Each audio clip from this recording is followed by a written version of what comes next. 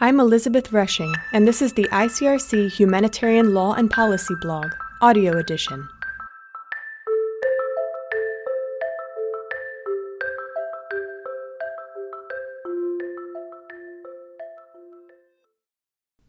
A new Solferino moment for humanitarians. This year marks the 160th anniversary of the publication of Henri Dunant's classic text, A Memory of Solferino, in 1862.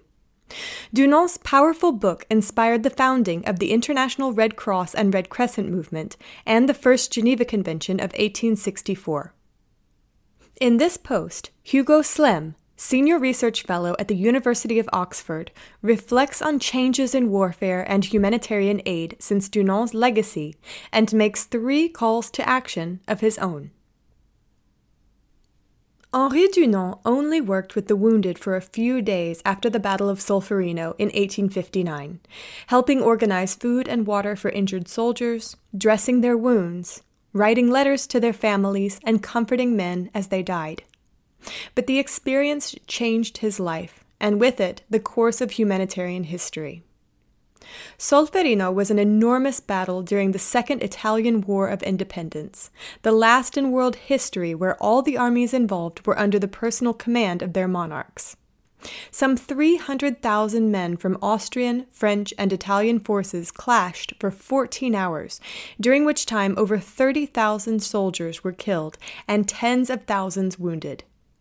These casualty figures are much higher than any battle in the early 21st century. Only the Battle of Mosul in 2016 comes anywhere close. For days after the battle, every church and public building in every village along the battle's 40-kilometer front was crammed with wounded and sick soldiers. Hundreds of local Italians were caring for them. Dunant worked mostly in the church of Castiglione delle Stiviere, a delightful little town that looks down over the Great Plains of Lombardy. Dunant spent much of the next 2 years penning his manifesto for change. His striking text is part memoir and part political advocacy that makes 3 urgent calls: official recognition of the wounded in war, the launch of a new voluntary movement of national relief societies with international support, and an international convention to protect the wounded and respect humanitarian aid. Within 2 years of its publication, all 3 of Dunant's proposals were agreed upon and underway, establishing A Memory of Solferino as one of the most successful international policy proposals in modern history. 160 years later.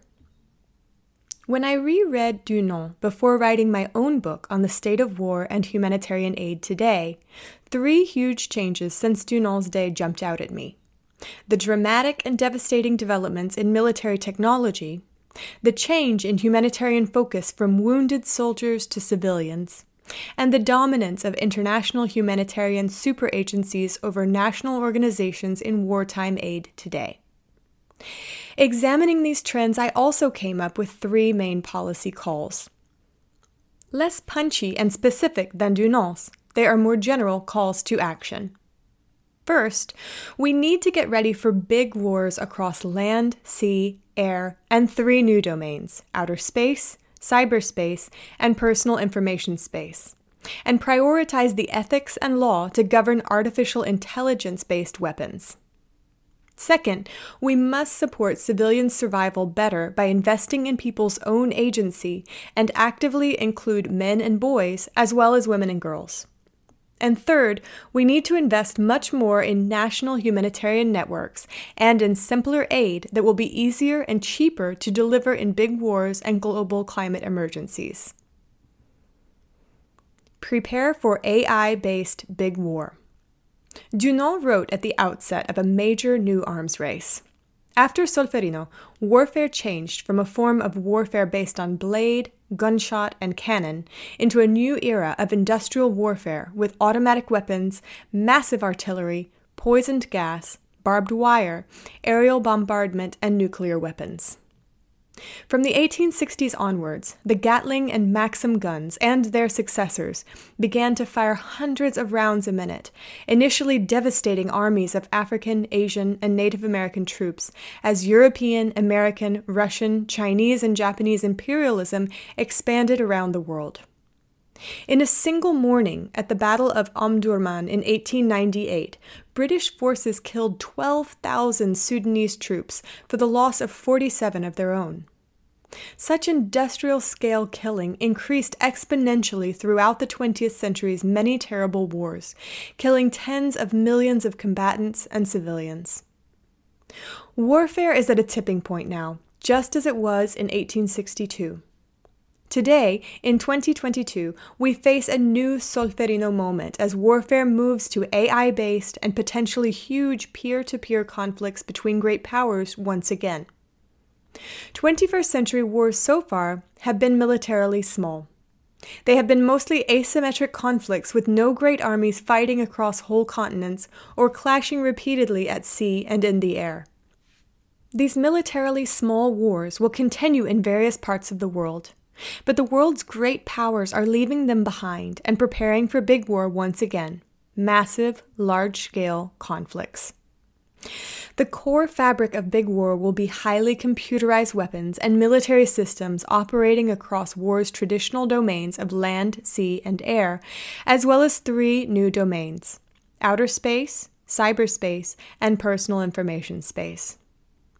Outer space is increasingly militarized and a likely site of conflict in the next 10 years.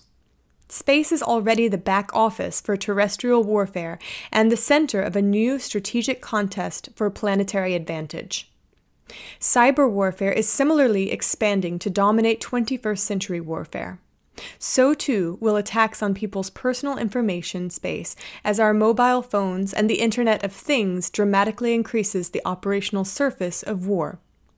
Each one of us who is online could be targeted for misinformation, disinformation, and hate speech, or violently hacked and individually picked off. A major challenge in which Dunant's ICRC is already engaged is the ethics and legality of AI-based warfare. This is a major priority as AI develops increasing levels of autonomy and non-human intelligence, and weapons change from being human tools to machine agents or non-human combatants.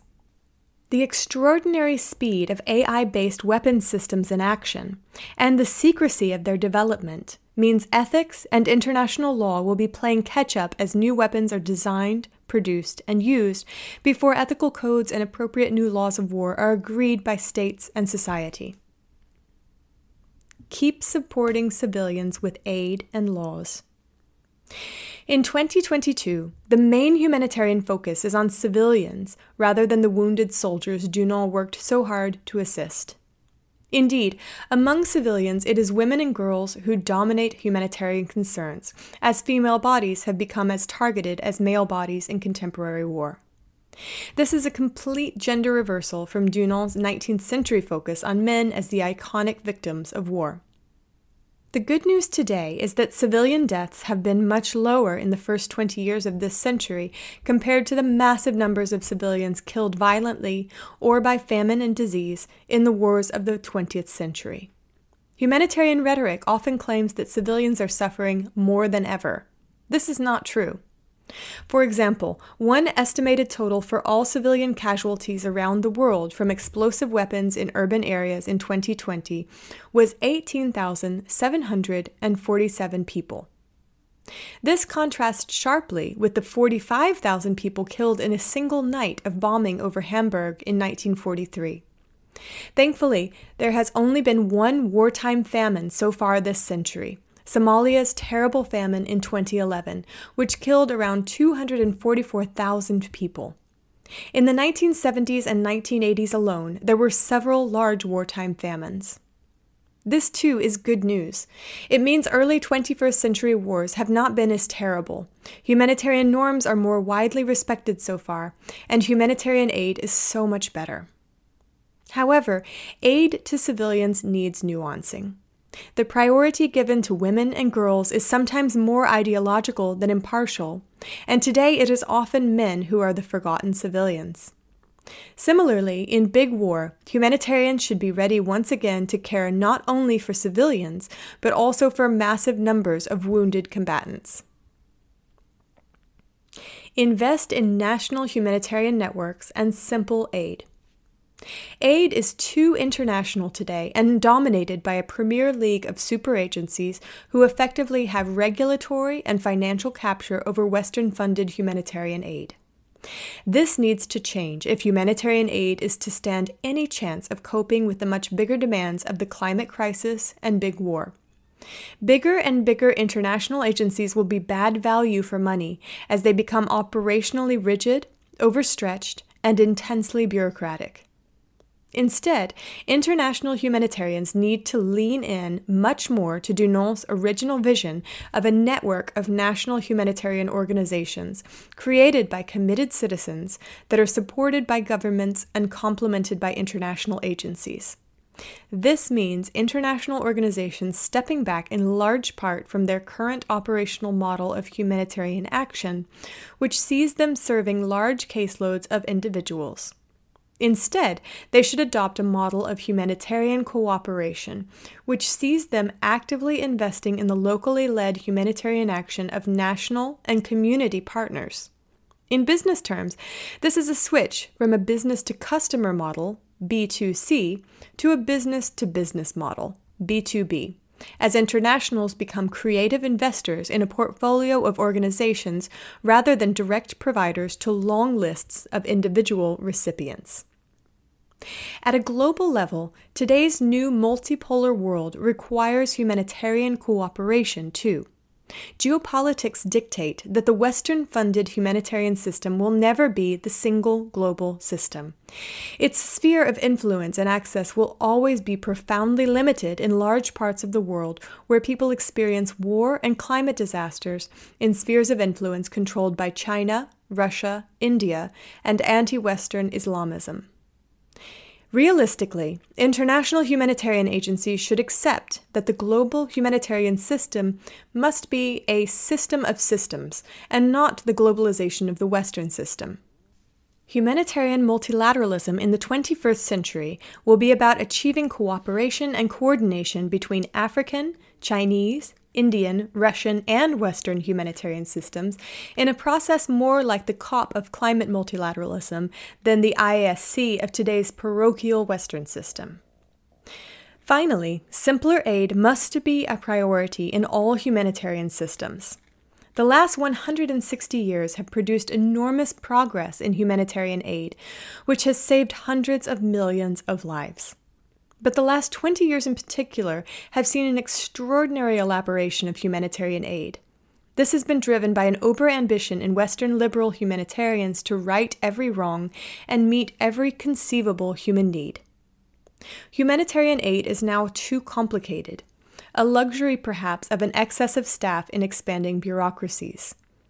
Before Big War breaks out and the climate emergency becomes extreme everywhere, humanitarians need to limit their ambition. They then need to work closely with people in crisis to discover simpler forms of aid.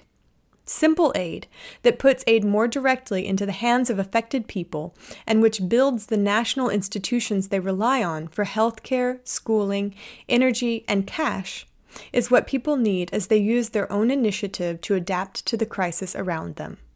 Simpler aid is still quality aid, but is easier to deliver to larger populations at a cheaper price. If you enjoyed this audio recording of the ICRC Humanitarian Law and Policy blog, make sure and subscribe on our website and rate and review us on SoundCloud, iTunes, and Spotify. Thanks for listening.